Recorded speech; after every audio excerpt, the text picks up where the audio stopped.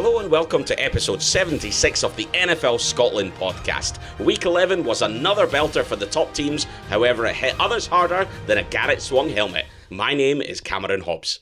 And my name is Paul Mitchell. Yes, the season looks like it's over for Miles, and now mathematically it's over for 2 of the 32 teams. We'll be looking back at our highlights from the weekend. With the Bobag Award looking a dead cert, we'll give out your suggestions for our Belter and Bowfin Awards. We'll then look ahead to all the Week 12 action as the race for the playoffs really hots up. Our Charles Patterson has had a sit-down chat with a Scottish international player who's been watched himself by several NFL players in one of America's biggest sporting cities. That sounds good, and as ever we'll wrap up with all the latest news from around the league, including the Bad Announcing Awards for 2019. Now, Paul, we have to start with the big story from the week, and we go all the way back to Thursday night because it still remains a hot talking point for a number of reasons. We've already alluded to the fact that our Bobag Award looking like a dead cert this week. Myles Garrett, Mason Rudolph, and several other Steelers at the end of that game. What on earth was he thinking? It was fairly ridiculous, wasn't it, with 8 seconds to go to get into a wee bit of a fight like that. In terms of Myles Garrett, Rudolph was the ancien provocateur. I don't think there's any doubt about that. You know, he was trying to wind things up. But when I last checked, football players are allowed to talk to each other, to annoy each other. That's been going on for quite a while. You know what, Cameron? I would have understood it. Still wouldn't have agreed with it, but I would have understood it if the Steelers were 30 points up. Yeah. You know, Myles Garrett, all he's got to do is, hey, man, look at the scoreboard. That's all you've got to worry about. But, to take his helmet off, now, if he'd thrown it away, but at that point, you can only believe he was not actually in control of himself, not the sane, normal Myles Garrett. Now, he is a thoughtful guy, he's a clever guy, we know all of that, but I firmly believe that in some sports people, in fact, in a lot of them, there are 2 different characters. There is the guy that's off the field and the guy that's on the field. And the guy on the field, sometimes you cannot control. And if you can't control him, you've got to take what comes to you. I would certainly put him out for the rest of the season, no doubt, but I would have done that if it was week 2. So I think he's got to go, and I think they would have to interview him and talk to him before they actually let him back in. So he's obviously appealed the ban, first and foremost. I think it's under the rules. You cannot get an indefinite ban for something that happens on the field, apparently. So the PFA are involved in all that sort of stuff. I'm going to go to one tweet that we've had from Delirious Nomad, who we know is a Browns fan, because this is a talking point that comes on the back of this. So when we're talking about Bobag, he says, I'm assuming that the Bobag is the Squealers quarterback for trying to twist Myles Garrett's head round like an owl, kicking him in the ham-haws, and then thinking it was a bright idea to go after Myles when his teammates were ushering Myles away from the Bobag. So obviously there's been a thread with this where the Browns fans are frustrated and annoyed that Mason Rudolph has largely, to date, got away with this scot-free. I think there's been a fine. There still could potentially be a ban, I think. If you look at there's a couple of things in this, and when I've watched it over and over and over, I'd heard that it happened. There was chat about it on several of my WhatsApp groups in the morning, on the Friday morning. I went on and looked at it. Right away, you cannot miss Myles Garrett grabbing the helmet. First of all, lifting Rudolph up by his face mask, pulling the helmet off, and then swinging that helmet as a weapon. That, for me, my initial thought was, my God, I've never seen anything like that. Is this the NFL's Duncan Ferguson moment? And that was the sort of thing where I went, my God, right, this is going to have repercussions. When you look at it in a little bit more detail, Mason Rudolph does try and remove the helmet of Myles Garrett, and he is trying to pull that helmet off. So Rudolph is not blameless in this. However, the sort of result and the reaction to the initial action is so over the top and ridiculous, especially given, to your point, there's seconds left on the game. The Browns have just pasted them. Mason Rudolph has had an absolute stinker of a game. The Browns, it's their first time they've had 4 interceptions since 2012 in a single game. The Browns defense had his number all night. So why lose your rag? Let him do that, fine react, push him away. But then it all kicks off after that. And you can understand the bans that go with it as well. I think it was Pouncey's was kicking and punching the helmet, which I still to this day I do not understand. Why are you kicking a player in his helmet? Ridiculous. I mean, just stupid. Pouncey should get more games for being dumb. Yeah. I did have somebody suggest to me that Rudolph shouldn't be banned because what can be worse than having to play quarterback for the Steelers? Yeah, that is his suspension. He's got to play next week again. Yeah, exactly. And I did suggest that for punishment, Myles Garrett should be made to play for the Bengals every snap, offensive, defensive, and special teams for the rest of the season. Some of the Bengals fans that I know would actually quite like him on their team. They like that sort of character. I think that'll say everything about that. But, I mean, he had a horrible night. He had a terrible performance, and then he polishes it all off with that. He was... what was it? It was 1 touchdown, 4 interceptions, 4 sacks. Passer rating for Mason Rudolph, 36.3. That's ugly. It's the lowest of the week of everybody. Even AJ McCarron, who didn't throw a single completion, got a better passer rating than that. I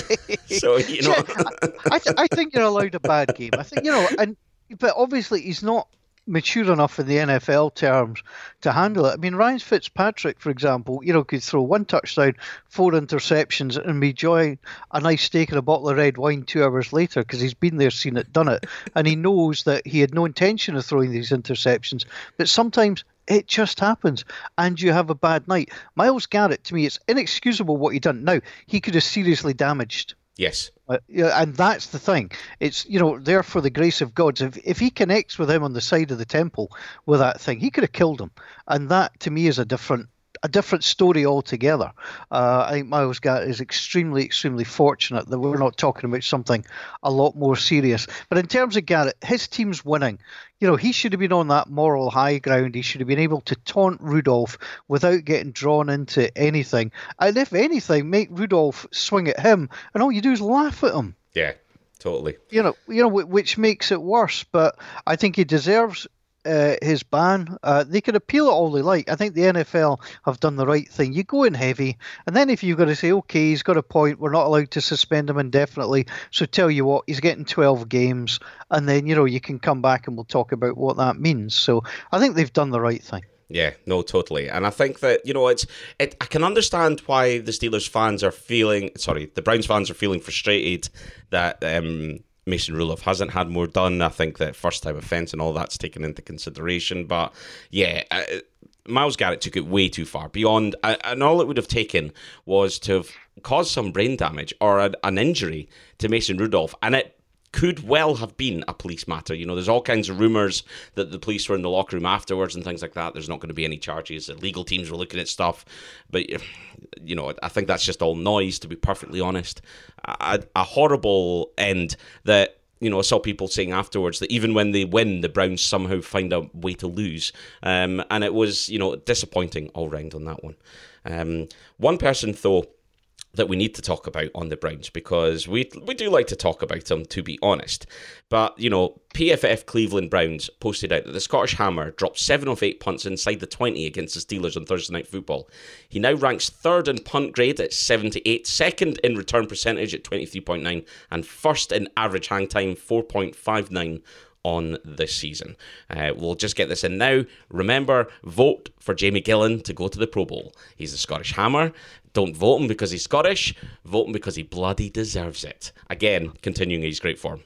Absolutely. Now, can I take you, I think it was the Bills game where there was a brilliant run back of a punt. Yep. And Hauschka, the Bills punter, could not have looked less interested in trying to make a tackle. Bottled if he tried. He absolutely bottled it. Yeah. You're right. Now, could you imagine Jamie Gillan going, yeah, on you go, pal. What I'll do is I'm going to jump when you're nowhere near me in the air to make it look like I had a go. I believe Jamie would have nailed him. Yes, he would have. Absolutely nailed him. And I think, I'm sorry, punters, grow a pair. You are a man there to tackle. If the guys are... Now, if he gets past you, he's quicker, stronger. But it's the old rugby tackle, and if you've played rugby, you get the guy round the thighs. He cannot run. No. So put him down. No, you've got the pads on as well. you've got a helmet to protect yourself. Get in there and give it a wee go. I don't like seeing kickers whiff like that. It's a horrible thing. Poor Stephen Hauschka. He's protected. He's going to kick those 3 points for both. Anyway, right, let's move on. So, what else took your fancy from the weekend? What were your highlights? My highlights, and I have to say this is my genuine highlight, was any time that the red zone coverage of Scott Hansen went to Tampa when Tampa Bay had possession, because you knew you had a pretty good chance an interception was about to be shown. And it was. And for Bucks fans, I do feel their pain. They've got good coaching, they've got good structure, they've got a quarterback who just cannot help himself with the throws that he makes. And that must be so frustrating. I mean, a couple of those interceptions were laughable.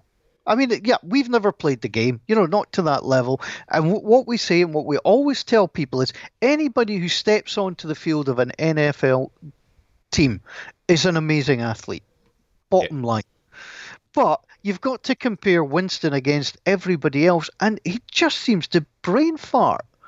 And it's incredible. And I mean, that was a personal highlight. Let me just say, I'm glad the Saints came back. That was an important win, an important bounce back win. Several things caught my eye. I didn't expect the Raiders to struggle so badly against the Bengals. I think the Eagles blew it against the Patriots. I thought Bears-Rams was as honking a game as we thought it would be, and I was surprised that stayed in prime time. I thought the Redskins, I went for the Redskins. I was the only one of the NFL Scotland crew to go for the Redskins. They are unbelievably honking. Just unbelievably honking. The Broncos, again, they've lost, I think, 4 games by a total of 10 points. They cannot finish. Now, you've got to give credit. I would like to talk about a couple of quarterback performances. One is Kirk Cousins in the second half of that game, and the other is, man, how good is Lamar Jackson looking? Yes, Lamar, and you know what? We had the chat, and it's so funny how much the context changes in a couple of games. We had the chat about our mid-season MVP. And for me now, the conversation, and it's a bit of a shame because actually Christian McCaffrey's still been doing what Christian McCaffrey does. He's just not been getting into the end zone as much. The conversation now for me is between Lamar Jackson and Russell Wilson for the MVP this season. I think that Lamar Jackson just absolutely brilliant. He is, I think it's 4 games in a row that the Ravens have won by 14 points or more, which is really impressive as well. And again, we come back to the point where there was so many questions. The challenge, go back to when he was drafted. You should be a wide receiver, you should be a running back, you should be playing in these positions, go and do your combine day there. And he refused. And you know what? He's, to date, had the last laugh. The Ravens are sitting 8-2, and they absolutely picked apart the Texans, who were coming into that off a bye week. Deshaun Watson, who I don't think had ever lost by more than 8 points in an NFL game or something like that. Yep. And suddenly they're getting absolutely hosed, and they had nothing to offer. They really had nothing to offer. As someone that's got Deshaun Watson in my fantasy team, it's very rare that he lets you down. But it wasn't a good performance, and that was a combination of the Bengals defense doing what they needed to do, and then Lamar Jackson absolutely punished them. The amount of times he made his throws, he was impressive on that side of things, but he got his yards as well. And it's just continuing week after week performance. He's an absolute star. He's a joy to watch. And the Ravens are in there with an absolute shout of going all the way to the Super Bowl. Oh, absolutely. I mean, he'll carry them. I mean, he must be the best last round first pick ever. I mean, he was a Heisman Trophy winner, back in 2016. So, Star had faded a little bit at Louisville. And some people would say, well, he was playing in the ACC. But, man, when you look at it, you just think the talent evaluators, Baker Mayfield went 1, Sam Darnold went 3, Josh Allen went 7, and Josh Rosen went 10. That's the quarterbacks ahead of him. Now, he made his debut a year ago this week, and he's just been absolutely stunning. And, my concern remains that somebody's going to take him down on a running play, and he might leave himself open, and he needs to. And I'm sure the Ravens are telling him, you got to slide a little bit quicker. You got to make sure that you're protecting your body. But at the moment, he has everything. He's got the legs, he's got the throw, he's got the reads, but the cautionary tale is sitting behind him for me in RG3, who had a similar start, perhaps not as explosive, but everybody loved what he did, and look what happened to him. So he's got to make sure he looks after himself a little bit better, and if he is hurt, you don't play. But wow, I mean, I thought that'd be a close game. And if you were to say to me, Cam, that the Jets-Redskins would be a closer game than the Ravens-Texans, no. I know, I totally agree. Totally agree. What other headlines then? I think that do you know what? I'm going to do them justice because I know you're not going to do it. The Falcons. I think credit needs to go to the Falcons. The changes that they've made to the coaching setup midway through the season seem to have had the desired effect because they held the Panthers to just 3 points. They were impressive on defense. That's 4 straight wins against the Panthers that the Falcons have, and they've won 7 of the last 8. They know how to beat Carolina. And even when they're having an off-season, and Carolina have looked pretty good, they've still managed to get it done. Now, that helps your Saints out big time because it really means that there's not any threat in that division. At 8-2, your closest rivals at 5-5.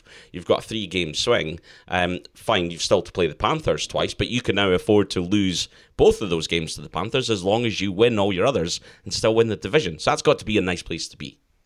It is. I want to see the Falcons now play out of division because, their coaching staff knows the Panthers. They know the Saints. The players themselves would know that, they tend to beat the Panthers. That's just one of the things that they do. They won there last year. I want to see them out of division. But, you have got to give them all the credit in the world, to go into the Superdome and win, and then the following week you go on the road and, you beat the Panthers. Absolutely top notch. But can they do it out of division with teams they're less familiar with? Can the coaching staff figure things out? Or are they just using things that have been successful in the past against opponents they're very, very familiar with? I think that's going to be a very interesting look. And they play your 49ers in a few weeks as well, so we'll see where that goes. But it's a couple of weeks, though, until they even get out of division. They've got the Buccaneers this weekend, and then they've got the Saints for Thanksgiving, then they've got the Colts, and then it's time for the Niners after that, I think. Yes, it is. Then it's the Niners. Week 16. I'm trying to look at the schedule as I'm doing this. Not a good idea. Jacksonville Jaguars, and then week 17 is back to this somewhere. Someone. Right, anyway. Sorry. Can I talk Should have checked that before I came on, but never mind. Can I talk about your 49ers? Of course you can. Anytime. Especially this season. I didn't watch the game. Right. I listened to the game. Okay. And it's interesting. It's Greg Papa, first season calling the games for the Red and Gold. He took over the play-by-play duties. So, it's interesting that Ted Robinson went somewhere else after 10 years. Now, I didn't know who the play-by-play guy was. It turns out it was Tim Ryan. But what I could have told you was he had to be a defensive lineman. Because he sounded like a defensive lineman. Yeah. He was so excited. Oh, hey, oh, well, and all of this stuff. It was a really interesting listen. I have to say, they sounded like what I would class, and I don't mean this in a bad way, a local radio team. Okay. They didn't sound like they would be network quality. But they worked really well together. They made the broadcast interesting. I mean, Greg went off the charts for, I think, the touchdown that clinched it, but delivered the final touchdown, which was the interception, which they walked back, and all they went was, touchdown SF. Yeah. Whereas they played in the post-game show the calls of the touchdowns that mattered, and he was off the charts. They were an entertaining listen, I have to say, but they wouldn't be overly high up on my list, I think. Right, okay. Good to know. But yeah, so the Niners. We've got a bit of character about us this season, which is most pleasing. You sent me a message saying, what time did the Niners kick off at the point when we were 16-0 down. And do you know what? It was almost a repeat to an extent of when we played Arizona in Arizona, where we came into the game and started really cold. Whether there was a bit of a hangover from the Seahawks game, I don't know. But I'll be honest, I thought if we go into the half and it's 16-0, we're in trouble. Thankfully, that wasn't to be the case as things got going. And Jimmy Garoppolo ended up on a really good day, 424 yards for 4 touchdowns again, which equals his best ever. 2 interceptions, fine. He needs to try and remove them a little bit. But Deebo Samuel had a great day, 134 yards. Kyle Juszczyk I think he stepped up into the George Kittle role, and he in essence became what that big, strong, tight end threat was. Although, Ross Dwelly did a particularly good afternoon. He had 4 receptions, only 14 yards, but 2 touchdowns. Had another one called back as well. Jeff Wilson ran one in, which was another good one for him. He only had the 1 receiving pass, but came into the game, 25 yards, scored a touchdown when it mattered. And then we showed character right until the end. And the last touchdown, to give it a 10-point difference, was one of those ridiculous ones where obviously it's more like rugby than anything else. And the ball's pinging around all over the place. But, in the end, we come away with a 10-point winning margin, beating another in-division team, get our heads back in the game, prove that it wasn't a burst bubble, go on and get a win. We're now 9-1. We're having a winning season. That's an improvement. At the start of the year, if you'd said to me the Niners will end as a winning season, 9-7, I would have bitten your hand off for it. Now that we've got 9, I want 12. I don't think I'm going to get 12, but I want 12. I want 12-4. I want to win the division. I think we might get 10. We might get 11 if we're lucky, but I think we'll struggle beyond that because the schedule gets mighty, mighty difficult here on in. So let me ask you a question. What do you think is more likely, because you're 9-1 at the moment, over your next 6 games, what is more likely? Are you more likely to go 15-1, or are you more likely to go 9-7? Oh, geez. Because we've got to play the Saints, the Ravens, and the Packers, and still go to Seattle, I'm going to say it's more likely to go 9-7 than 15-1. And that, I'm being negative and cynical and what have you, but the schedule is so difficult here on in. It really is. The Ravens, in particular, definitely fill me with fear. The Saints, we've got to find a way to get through the offensive line and close Breeze down.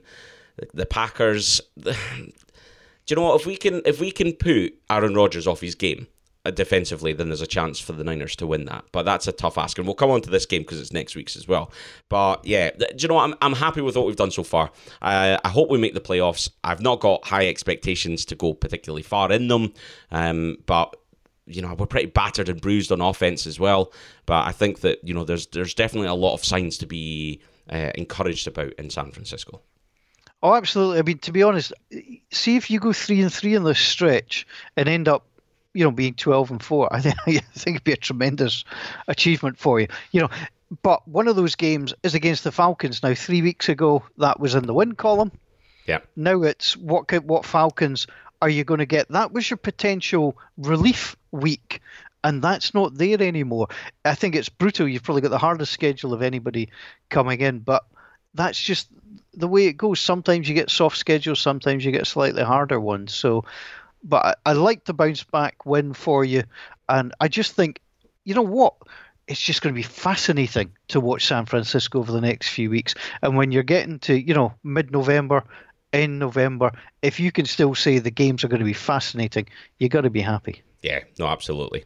Right, we're going to get on to the awards then because we've got lots to cover this evening. Before we do that, a couple of shout-outs. First of all, for teams, I think John Brown in particular, 2 touchdowns with the Bills doing what they needed to do against the Dolphins, but the Dolphins have had a little bit of pep and zip about them. So, we give them a little bit of credit. The Raiders did what they needed to do. The Patriots struggled out a close one against the Eagles, a little bit of revenge. The Rams struggled out a close one against the Bears. The Colts were particularly convincing, 264 rush yards, which is the most they've had in a single game since week 11 of 2004, as Nick Foles looked as though he was back, but then he went away again because he wasn't very good. Cowboys continue to win as well. 38 wins so far for Dak Prescott. But let's go to Twitter then and get some of the thoughts for the nominations. As we've said, pretty much the ball bag, unless someone suggests something else, is Myles Garrett. Paulie, who is our resident Buccaneers fan, he says he doesn't know what happened in the early games. Did anything happen? He was too busy watching I'm a Celebrity, Get Me Out of Here. But no, seriously, well done to the Saints and Michael Thomas in particular. But his belter goes to the Ravens. Bowfin goes to more bad officiating again. And he says no need to bother, of course, with the ball bag. George Jackson, his belter's also the Ravens. Bowfin for him is a toss-up between the Panthers, Texans and Broncos, who blew a 20-point lead in the fourth.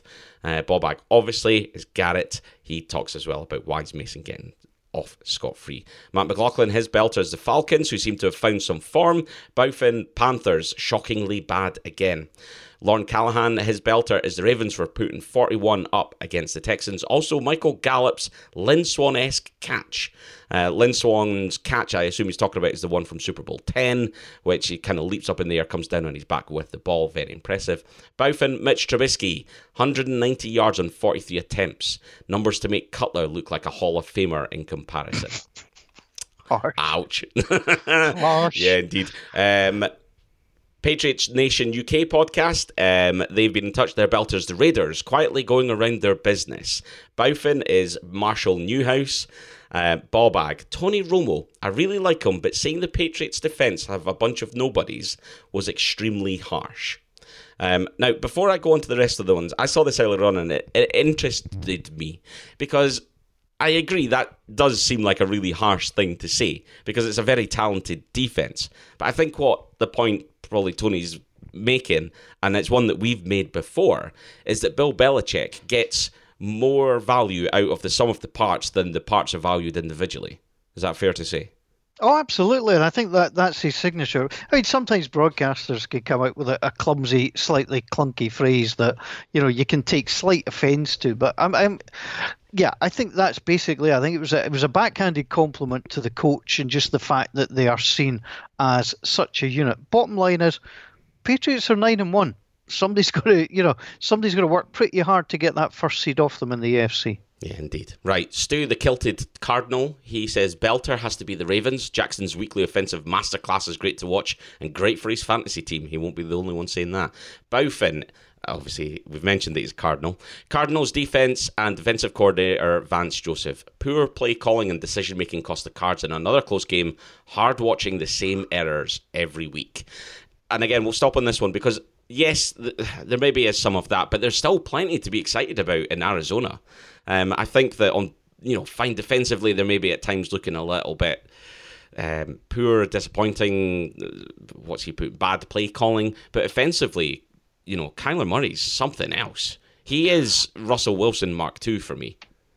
Yeah, I mean, he's a smaller version of Russell Wilson. Yeah, but I think I really like his footwork. And what also impresses me this early is I'm really impressed with his decision making. Yes.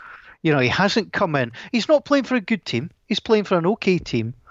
And at this level, you would have thought, well, if he had 8, 9, 10, 11 interceptions, fair enough. But he just hasn't been gifting them away. So, again, I don't really want to bash Jameis Winston, who's in year 5, who, continues to throw dumb passes. Kyler Murray doesn't look like that's his MO at all. He's just got a nice, quiet confidence about him. He does look fragile. There's no doubt to me. He just looks small. But he's got through. He's won a Heisman. He's an incredible athlete. You do not get offered the chance to play, minor league baseball at the money he was being offered if you're not a great sportsman. And he just has all that natural talent. Indeed. So he's also got a very young receiving core other than Larry Fitzgerald. Those players Yes. are all year 1, year 2 players. And his backfield's been totally banged up as well. They've brought in Kenyon Drake, who's already plugging and playing. David Johnson's on the sideline. You got to think when he's fit, out of this bye week, maybe he'll come back and he'll play more. But anyway, time will tell on that one. 2 more then, and we'll go to our awards. Ian says, Belter, Deebo Samuel stepping up with Sanders and Kittle banged up. Bowfin, the officiating again. The non-PI on Hopkins was made worse when it was challenged and still not overturned. We'll come back to that one in just a second because I'll finish this off. Belter, Ross Downey, his Belter's Lamar Jackson. No explanation needed. The man is MVP. Bowfin is the whole Eagles wide receiver group. They're hanging vents out to dry every single week. But let's go back to that PI call. Because this rule came because of the Saints. But it's not going to see a second season, is it? Well, I mean, it's incredible. It seems to be based on, I would call it the Zapruder law, from the film of JFK on that infamous day in Dallas. You see something, it looks fairly obvious, but there's so many complicated parts that come around it, and everybody's got their own theories about what actually happened. It's dumb. The whole point of this is if it looks like pass interference, it smells like pass interference, it walks like pass interference, it's pass interference. What we're not asking them to do, and it may be that this is badly worded, we're not asking them to admit that they got the decision wrong. What they've got is a challenge situation that in real time they have made a call that they believe to be correct, but go to the screen, as we see in rugby, go have a look and think, yep, I got that wrong. Yeah. And they're not calling them. This is insane. I mean, Richard Sherman, had a look a couple of times. He got flagged for stuff. On Sunday, he's like, you've got to be kidding me. It's a tough call to make. They're coming together. It's so quick. What angle are you looking at? Now, as I often tell people, the TV angle we get, even from 4 or 5 different angles, is not the angle in which the officials see it. They're on the level. They're looking at it from a different perspective to what we see. So when you get the addition of going to a TV screen, looking at it, have the nerve and good grace to say, yep, that was pass interference. This is farcical. Yes, and it's almost, I've seen some chat that unless it's absolutely egregious that they got it so horribly wrong, like something as bad as the one in the Saints-Rams game, unless it's that, they're not going to overturn it. That's almost what it feels like. But that's not the point of the rule, because that only came around because that one was so horrifically bad that you needed to introduce this challenge. I genuinely wonder whether or not they've put this in to appease the situation, do it badly so that it gets pulled the following year. The teams all hate it. They'll say, what's the point? Let's just get rid of it. It slows the game down. And then in the future, it gives them the opportunity to cut a complicated rule that nobody really wants. And you know what? We've sped the game up for you. How about that? It's sabotaging yourself and slowing it down just so you can speed it up again by removing it. It's a bit like EasyJet, over-egging how long it takes, not EasyJet, apologies, Ryanair, over-egging how long it takes you to fly to London. A 2 flight to London, how does this happen? Oh look, we've arrived in London an hour early because they've totally just egged up the fact that they're going to London via Copenhagen. I hope you're not flying with them anytime soon. No, I am not. Anyway, so yeah, it does feel like a ridiculous one. And that one against the Ravens was a stonewaller for me. If it was a penalty situation, it's a stonewaller. It was pass interference all day long. It should have absolutely been called. That was their opportunity to do it. They didn't do it then, so it does make you think there's got to be something else going on there. Absolutely.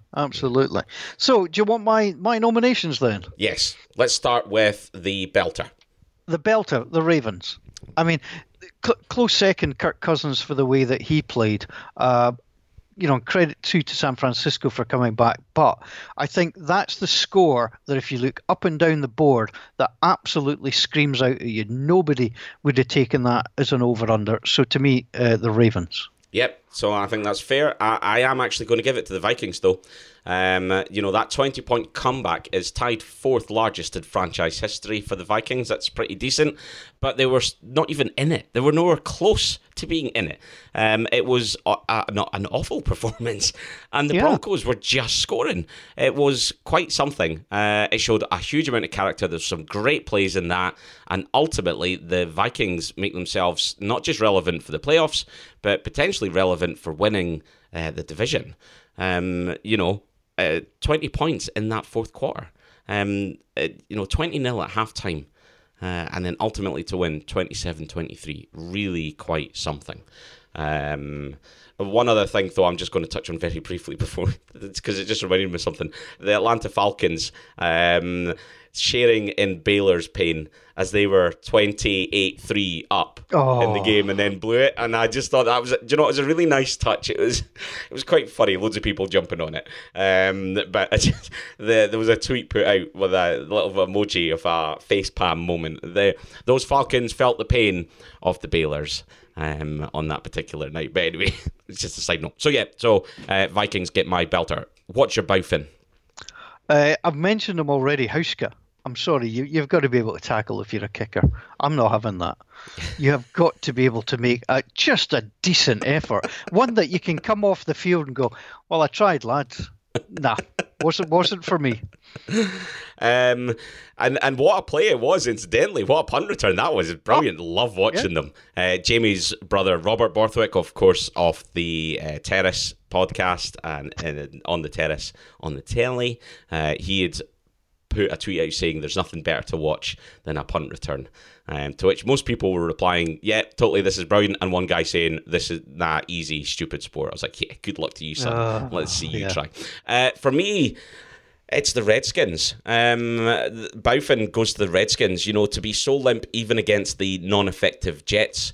I don't know if you've seen the footage of Dwayne Haskins basically almost saying to his offensive line, what have I got to do? What have I got to do to make this easier for you? That's a rookie speaking to his offensive line that just looked like they couldn't care less. They're getting their checks. They don't want to play there. They don't want to be there. There was no fans in the stadium. Ugh. See, I'm sorry, Carmen, you've fallen into the trap. Right. You have watched the video. Uh-huh. And you've seen exactly what happened in that video. You've come to a reasonable conclusion. Am I wrong? But of course you're wrong. Right, That's okay. not what he meant, according to the Redskins. No, nothing could be further from the truth. No, he was simply having a nice little discussion. Everybody, it's like, come on, geese peace. We saw the video. Yeah. It's not a series of still pictures with somebody narrating over them. This is not CNN versus Fox. We saw this. Yeah. And you are absolutely 100% right. And please, teams, stop trying to defend the indefensible. Yes, just accept it. It is what it is, and you're going to do something about it. Because it's just, it's a really bad look. If you're a Redskins fan, you've got to be worried about the future. And we talked about at the very top about two teams being mathematically out of playoff contention. Those two teams, of course, being the Redskins and the Bengals. But at least the Bengals have still got a bit of effort about them. It's Joe Mixon suddenly rocked up. First running touchdown other than Andy Dalton for the season. I know they're 0-10, but they managed to keep it to within 7 points against the Raiders, which isn't a terrible performance, especially in Oakland. So if you're the Bengals fans, you could be pretty, desolate as well, but at least there's signs of something to keep you watching this season. No wonder there was nobody at the Washington game, because it just, I wouldn't pay to go and see that. Exactly. I mean, the difference being the Bengals went into the black hole and got out again. The Redskins are in a black hole and nobody wants to see them again. Yep, absolutely. Simple. Go and ask me about the Bob Bag Award. Right, sorry, Bob Bag Award. You're going to give it to somebody else? Well, I'll tell you what. Let's just agree that Miles Jack gets the Ball Bag Award. Miles Jack? Sorry, Miles Jack. He deserves it. Miles Garrett. Miles Garrett deserves it by a country mile. Yep. But can I give you another contender who on any other week I think would have won it? Okay. Colin Kaepernick. Okay. Now, you're going to go, but let me just talk about this and let's set this into context before people get upset. We said on the podcast before, Colin Kaepernick has every right to protest the anthem. Yep. Colin Kaepernick is at the moment, and when he left, was not a very good quarterback. Possible starter, certainly a serviceable backup, but he wasn't what you would call elite. He'd gone backwards. He is a political activist who does good work. Absolutely, take my hat off to him. Not a problem at all. But I'm calling him the ball bag because does he want to play professional football again? Yes or no? And my answer is no, he doesn't. And he's using every opportunity to just advance that everybody's against him and he wants to be a political activist. Let me just go into it a little bit further. I don't agree with the NFL scheduling a trial, let alone scheduling it for a Saturday. The NFL obviously felt they had a moral obligation to him with everything that has gone on, because nowhere else as a quarterback been out the league for 3 years is getting a pro day effectively like that. There's fault on both sides, absolutely. But bottom line is there was an opportunity for Colin Kaepernick to perform in front of teams. And by throwing the toys out the pram, moving the venue, he went from having 25 teams there to 8. That's ball-baggery. If you were going for a job and you potentially had 25 jobs or, 25 possible employers coming to see you and to talk to you, and you pissed off so many of them that went down to 8, you'd be an idiot. And in this case, I'm sorry, I think Colin Kaepernick is an idiot. Now, before people jump up and down and flood my Twitter sphere and say all sorts of nasty things. Again, let's put this into context. 2 of my favourite people in American sports television present PTI, Tony Kornheiser and Mike Wilborn. So I'm going to quote you to Cameron. Okay. Mike Wilborn, who again set in context that he likes, Kaepernick, what he's done, etc., etc. Quote, "One time after another, he undermines his own situation and I have a hard time with a lot of the stuff he does." Quote unquote. Tony Kornheiser. Colin Kaepernick is at war with the NFL. In this case, he is the agent of his own destruction, and I wonder if at this stage he really wants to be a football player. And that's my point. I don't think he does. Now, he obviously wanted the media there, so he got the media there. He was wearing a T-shirt which was clearly a dig at people, which he didn't need to do. If he was dead serious about coming back into the NFL, showing he can play quarterback, which, tell you what, I'd be all for, he would have gone to the workout behind closed doors, he would have put on a decent jersey, and he would have worked out.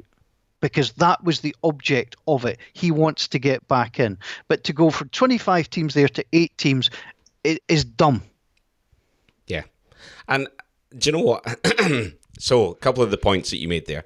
He did massively regress as a quarterback. He came in when Alex Smith got injured, and he did really well. Took us to a Super Bowl. We were within a couple of inches of potentially winning that Super Bowl. Yes. It was a very exciting player who was a different type of quarterback that was dual threat. The read option was the new thing. He could use his legs. He could throw as well. Then, as it went on and we perhaps weren't playing as well, his downside became very prevalent. It was very obvious to see that he only had super fast throws. He wasn't particularly good at placing the ball or anything like that. When the read option, when people can figure out how to deal with that and stop him running, then actually you take a quarterback like Kaepernick and you make him less of a threat. To your point, he's absolutely a serviceable backup. Does he want to be a backup? I don't know. I've not asked him. I've not heard him say no, but I've not heard him say yes to it.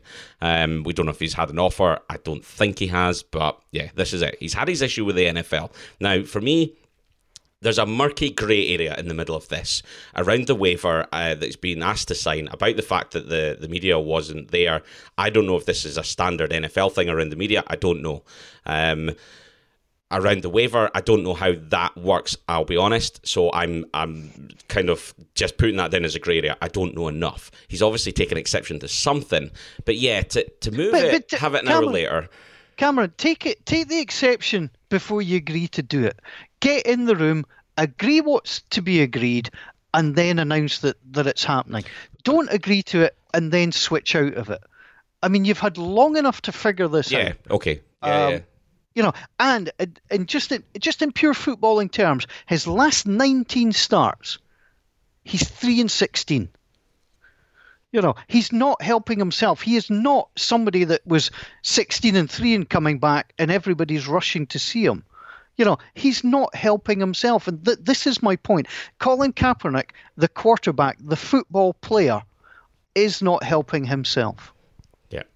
Yeah, no, and you've got a good point. And I think this is one that's going to continue to boil over. And again, this does feel like two parties at war. It doesn't feel like anybody's trying to get a resolution to this that is mutually beneficial. This is going to continue to be noise, and I don't see him ending up on an NFL team anytime soon. I don't think that'll come on the back of this. I could be surprised. It could be completely wrong, but I don't think it'll happen. Now, don't get me wrong, Cameron. If he wants to go and do what he's doing, go into political work, try to, make life better for people, I salute him for that. But please don't whinge about you want to be a quarterback. If you wanted to play the game, go up to Canada and play it. Any of those CFL teams would probably have a punt on them. Then, you get yourself back in there. I just simply don't believe that he wants to be a quarterback. And if he doesn't, stop pretending that he does and go away. Go and get yourself elected to Congress. He's a smart guy. If he wants a political career, go and make a difference. Good on him. But stop trying to pretend that you want to be a quarterback, because at the moment, for me, he doesn't. And again, please, people, don't think that I'm trying to have a go because he had a kneel or whatever. I fully support him and all of that. That's entirely his right. I'm trying to talk about Colin Kaepernick, the football player, the quarterback who wants to play football. And to me, he's just being a ball bag. Okay, right. We've 45 minutes into this one already, so we've got lots to cover. We've still got an interview coming up with a Scottish internationalist. So before we do that, let's do a really quick update on our pick six. And rather than talk through the games again, what we'll do is we'll focus in on the pick sixes for this week. I haven't told you them yet, Paul, so I'm going to land them on you. Okay. But I need all the advantage that I can get, because after a really disappointing week where I just managed to get 2 correct, I'm now sitting on 31, tied last with Charles, also on 31. Gordon and Ian are both on 34. Ian had a really good week, getting 5 out of 6 right. And then yourself and Jamie both got 4, so there's no change at the top. You've got 38, Jamie up on 40 points. So there are 9 points difference between myself and Charles, and Jamie out in front. So I've got some catching up to do. The games this week will start up, first of all, with the Giants at the Bears. Yeah, I mean, horrible, isn't it? It's a horrible, horrible game. If you're a Giants fan, you just got to go with the fact that you will probably have the best attacking player on the field in Barkley. But can Barkley bounce back? I mean, from that, 1 yard from 13 carries? I mean, that was horrible. Trubisky apparently has an injury, whether that's true or not. So we may say Chase Daniel. So the Bears have got a better D, and I would see that would take them through. So I'll go Chicago. Yeah, I'm going to stick with you on that one as well. I've already made my pick, so I'm not changing them this week. Most weeks I change them on a whim and I go horribly wrong, so I'm sticking to my guns. I've got the Bears as well. I do think as well the defense is going to be the difference here. Obviously, the Giants coming in off a rest, but not playing particularly well, and I think that the Bears have enough about them to get a win there. Game 2 then is Battle of the Birds, Seahawks at Eagles. Well, now the Eagles have to be disappointed. I thought that was a winnable game. To me at the moment, Russell Wilson's in the MVP conversation. It's a tough one for Seattle to go in there and win it, but I think they will. Yeah, and I agree with you on this one as well. I think it is Seattle. I think these are both close games. Hard to call. But I think that Seattle just have a tendency to win these. They are on form and they are fighting for that NFC West title. I think that the Eagles' heads are down. The wide receiver core, as they've mentioned, isn't up to it. London-born Jay Ajayi. I didn't know if you knew that he was born in London, Paul. Not heard it for a while. Yeah, I did. To be fair, if it hadn't been for the old helmet swinging and the guy who can't schedule an audition properly, the NFL UK might have got a wee mention as Bob Aggs. But I like them too much for that. Yes, indeed. But yeah, so I agree, though. Seahawks are going to win this one. So game 3 is the Buccaneers at the Falcons. Right. This is where the Falcons better come to play, because I'm going to pick them to win. I just think until they address the quarterback issue, I would probably rarely pick the Bucks. Matt Ryan's shown he's there. It's the defense, though. It just seems to me they have made the right adjustment. We always thought they were a talented team. They're coming through. 3 wins out of 3 for the Falcons. So I'm actually going Buccaneers with this one. Excellent. And only because the Buccaneers tend to win when you expect them to lose, and when you expect them to do half decent, they're terrible. So I think that they will actually come in, and I don't know if this Falcons thing's real or not. I really don't. I think that Winston will give the ball away a bunch of times, but he can still get yards, and I think that the Falcons secondary, if he can get the ball over that sort of defensive line and linebackers hunting him down, if he can get the ball out of his hand, then they can score a bunch of points. Which is something that the Saints nor the Panthers have done the last 2 weeks. So I guess it just depends if this Falcons thing's real or not. And I guess I'm still slightly cynical. They can do an awful lot of offense. They're banged up, though, in the running game. I think that might tell. I think that the Buccaneers might win this one. Game 4, Jags at Titans. I'm not going to mess around with this. I think the Titans have got a little something, and every time I pick the damn Titans, they lose. So I still think they're one of the most frustrating teams of the year. But, can they back up what they did against KC? I think they can. Yep, and I agree as well. Titans coming into this one off the back of a wee break. And I think that the Jags, I think that Nick Foles needs a couple of weeks to get warm again. I think that's fair to say. And I think this is still going to be too soon for him. I think that the Titans can do enough. I think that Derrick Henry could do a bunch of damage. Looking at the amount of yards that the Jags gave up to the Colts, for the most they've had since 2004. So I think that Derrick Henry could have another one of those career days against Jacksonville. So I have the Titans there as well. Game 5 is Cowboys at Patriots. Dak's in great form, there's no doubt about it, but you can't back against the Patriots in New England. I think this would be a really interesting game the other way around, but no, I'm staying at home for this one, New England. Oh, this is where I start losing my mind. I'm going Cowboys. I was speaking to Gordon McGuinness about this earlier on. I need to go and do some research, but I have a hypothesis that Tom Brady struggles always around this time of year as he adjusts to the cold weather. I think he needs a bit of time to get his joints going again. And I'm convinced that November's always a bit of a tough month for the Patriots. Now, they still win, but I don't think they win as convincingly. And I think up there in New England, where it'll be a bit nippy, a bit chilly, I think that Dak and those Cowboys could go in and do some damage. Dak is in really good form. And that can't be ignored. So the Patriots, typical of the Patriots, doing what they need to do to win. But we saw that, Lamar Jackson had what he needed to do to beat the Patriots. The play card is there. Jason Garrett needs to go and watch that tape. He needs to figure out how he gets Dak mobile, how he gets Ezekiel Elliott to be a threat, get Amari Cooper fit again, Michael Gallup, Jason Witten, go in there, cause them some damage. I've got the Cowboys to win. And then the last game, Game 6, is, of course, Packers at 49ers. Right. So this has been the first week in a long time where you've not picked a Saints game, which I'm very grateful for, so I can actually relax and watch it for a change. 49ers, this is a big moment for them.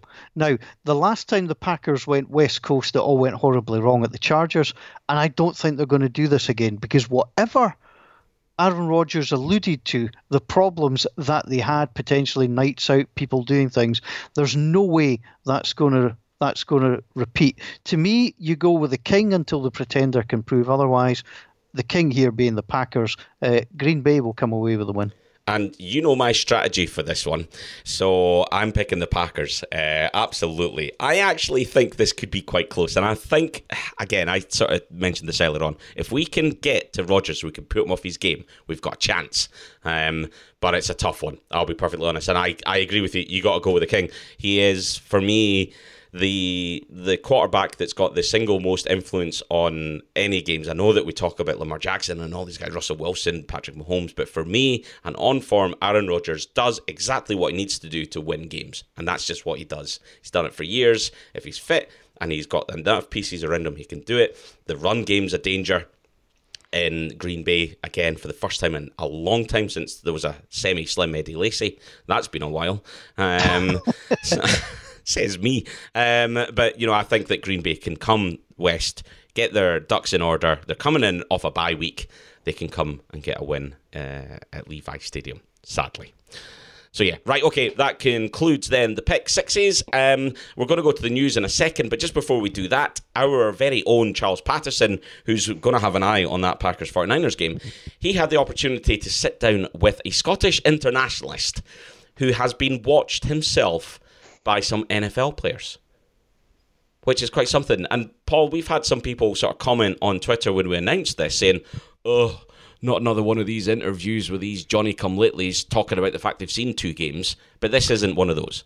No, it's not. And I can assure any of our regular listeners or any of our new listeners, we do not buy into this, what we call the Wembley crap, where you get somebody who's been given free tickets to come along, they pick a jersey, and they talk about how they've always been a lifelong fan, of the Tennessee Buccaneers. It doesn't work. We don't like it, and we're only going to speak to people who have got a love of the game. Remember, we had a great chat with Henry Purgos, big Denver fan, a while back, the Scottish international scrum half. We're only going to speak to people who love the game. Bottom line. Absolutely. So we've got a Scottish and internationalist here. He plays in America. He plays in one of the biggest sporting cities in America, and we talked to him about that. So here is Charles with Johnny Russell. Yeah, we have a little special guest with us over from the States, Johnny Russell of Sporting Kansas City. And are you now a paid-up member of the Kansas City Chiefs fan club? I don't know about that. Obviously, I've been a huge fan of the NFL for years, so one of the ones, the first team that I went to see, sort of naturally, it's the first team you support is the Giants. So why was that? It was the first game I've ever seen, so I thought, there's no better. So was this at Wembley? Did you go and watch them at Wembley? I've seen them at Wembley. So when was that? It's a good few years back now. So when they were good. I don't know about that. It's been difficult times. It has been difficult times. We've got Jamie Borthwick, who works for STV, is on the podcast, and he's a big Giants fan, and he's the only member of the podcast team that's actually having a losing season at the moment, so I'm sure you can empathise with him. I can empathise, but no, obviously moving to, I wouldn't say I was a massive fan. It's not like picking your team here, but no, having been in the city now for a couple of years, and I've definitely jumped on the bandwagon there, and buzzing with the Chiefs at the minute. So I think moving to the city, how much they get behind their team, how much they love their team, it's definitely drawn me in as well. At the moment, Kansas City, of course, have got probably the biggest star in the NFL, and Patrick Mahomes. What is that city like on Sunday when the Chiefs are playing at Arrowhead? What's it like as a city to be in as a sports city? Unless you're downtown at the pubs, it's pretty dead. Everyone's making their way there. But no, like you said, the guy's been phenomenal. I think he's just broke a record recently for most throwing touchdowns in. And he was the MVP last year, of course, as well. MVP last year, so the guy continues to grow from strength to strength as well. So he's been brilliant, and it's amazing to be in a city there where obviously it's their biggest sport. To see how the city takes to that guy as well, and he's came to see a few of our games as well. He's a big fan. Haven't had the opportunity to meet him yet, but him, Travis Kelce, Tyreek Hill as well, all attend our games, quite regular. So hopefully I can return the favour and get myself a few games. It's not really worked out with the way our games work. They're either away or we've got a game the same day, so it's been difficult to get to games, but hopefully put that right and get to see them. So there's been a bit of crossover between you guys at the football team and them. As a city, do you all get behind the other teams? Because you've got the Kansas City Royals, the baseball team as well, who won the World Series a few years ago. Do you see each other in town? And do you guys get mobbed like maybe Patrick Mahomes does when he's walking down the high street? We're the little fish in that city, so No, I mean you don't really get any bother, no real recognition as well. So they're the top dogs there. But no, there is a lot of crossover. Like I said, they come to a lot of our games, get in with the fans, start a few chants as well. There's always a few videos cutting about of them. So no, it's something that I've not been used to, and it's an amazing place for that. When you're in the city, they get behind their team, whether it's the American football team, whether it's the baseball team, football team, even their college, like their college football. They're just a massive city who just get behind their teams, love to support their city, and for me that's something different, and it's good to be a part of. That spectator experience in America, did that surprise you when you went over there? What it's like tailgating at Arrowhead? I know, it's things just like that. It's just different, completely different to what I'm used to. But it's an amazing experience when you go to any of their sporting events. It's a proper celebration. It's entertainment for them, and they go about it, the right way. There's no half measures. They go all out for anything they do, and it's for me it's exciting to be a part of it. Now, got to ask you, if you were an NFL player, what position would you play? I'd need to stock up a bit. I don't know. I'd like to. Quite a speedy guy. Score a lot of goals. I'd like to. I don't know. Running back, wide receiver, somewhere I can use my pace. That'd be. Obviously, need to bulk up a bit for that, but it's. That's something that I would. Tried any drills at Sporting Kansas City? We've got an American football in our gym, so there's a lot of messing about with that.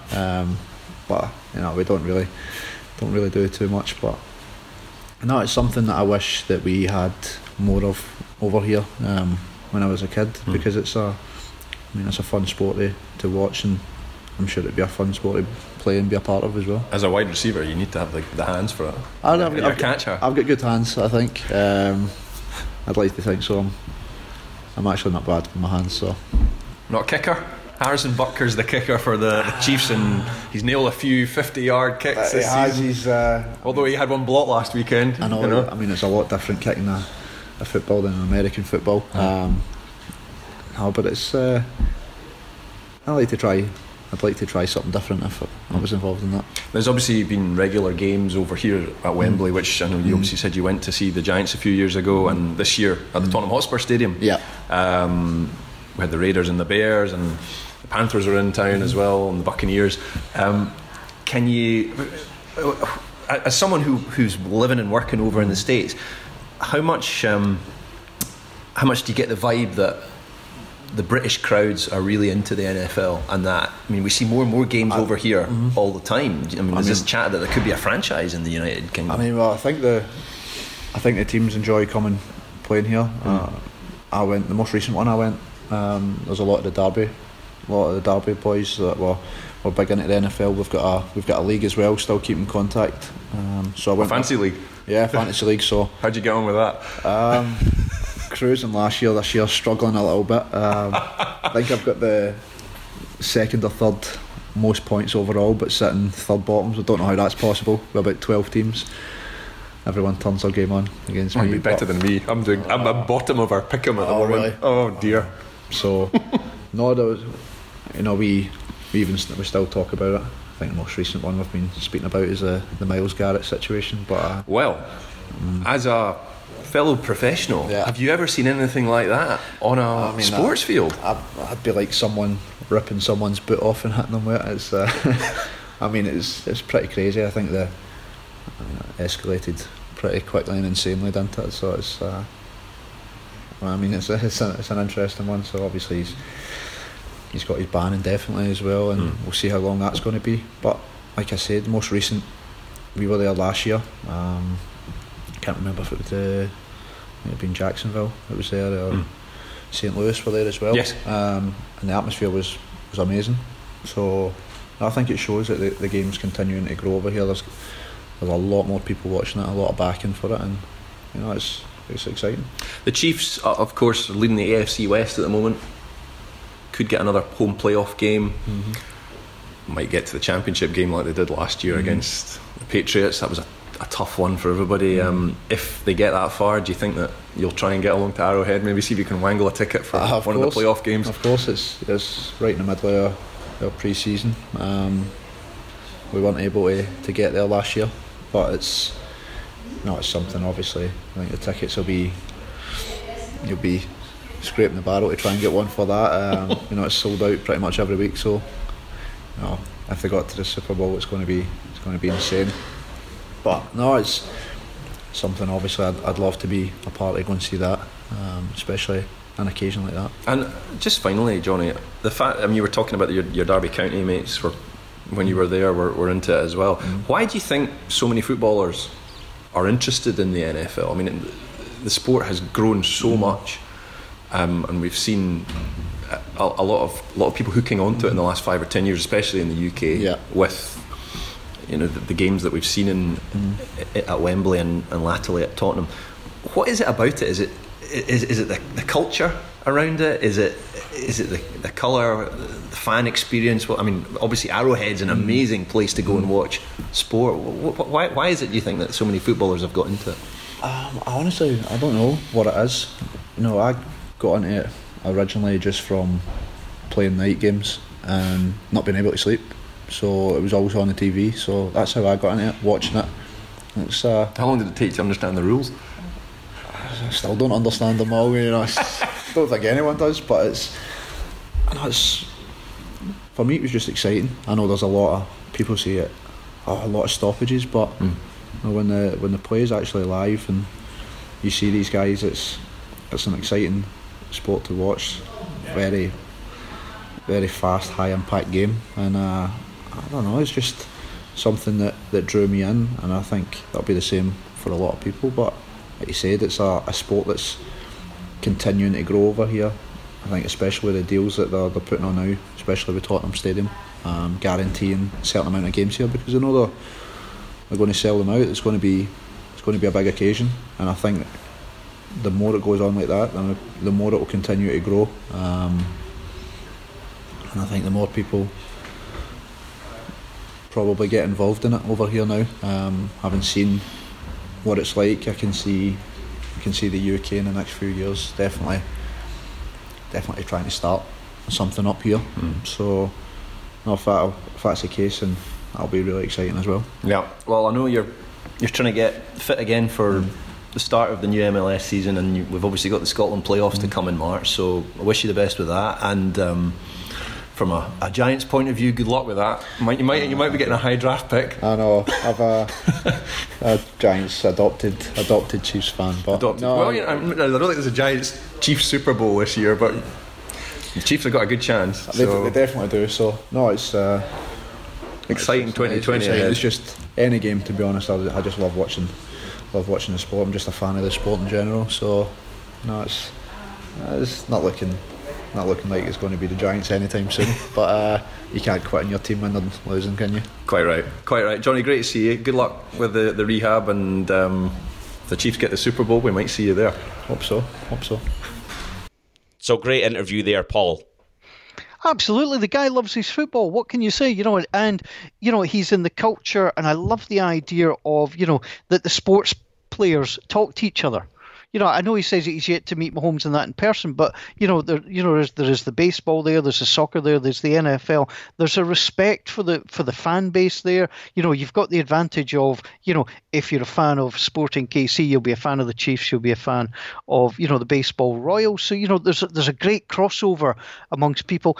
And good luck to Johnny Russell. The other thing I like about Johnny Russell is he travels all the time, to come and play for Scotland. Doesn't always get picked, but he would travel from the States here, there and everywhere. He's a guy who loves to play for his country, and I wish him well. Yeah, absolutely. Great to hear him. Obviously, he, like so many of us, picked his team because it was the first team that he saw at Wembley. He's gone to the games. He loves the sport. Really fascinated to hear that he's still in a fantasy league with some of the boys from Derby. So, you hear about some of these leagues at teams. I remember when we spoke to Henry Pyrgos, there's a fantasy league at Edinburgh Rugby. absolutely. We've yet to be invited to any of these, though, Paul. I feel like this has got to be an aim of ours.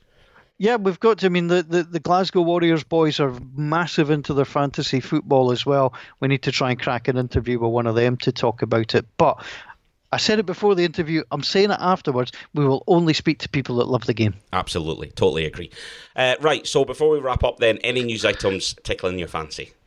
Yeah, I mean, the one, and I think what we'll do is we'll leave it over till next week, is that Awful Announcing are asking people to rate the 2019 NFL announcers. So I think I'd like to talk a little bit more about that on the programme next week, because, we're almost out of time on this week. But it's always a fascinating site. If you've never looked at it, it's simply awfulannouncing.com.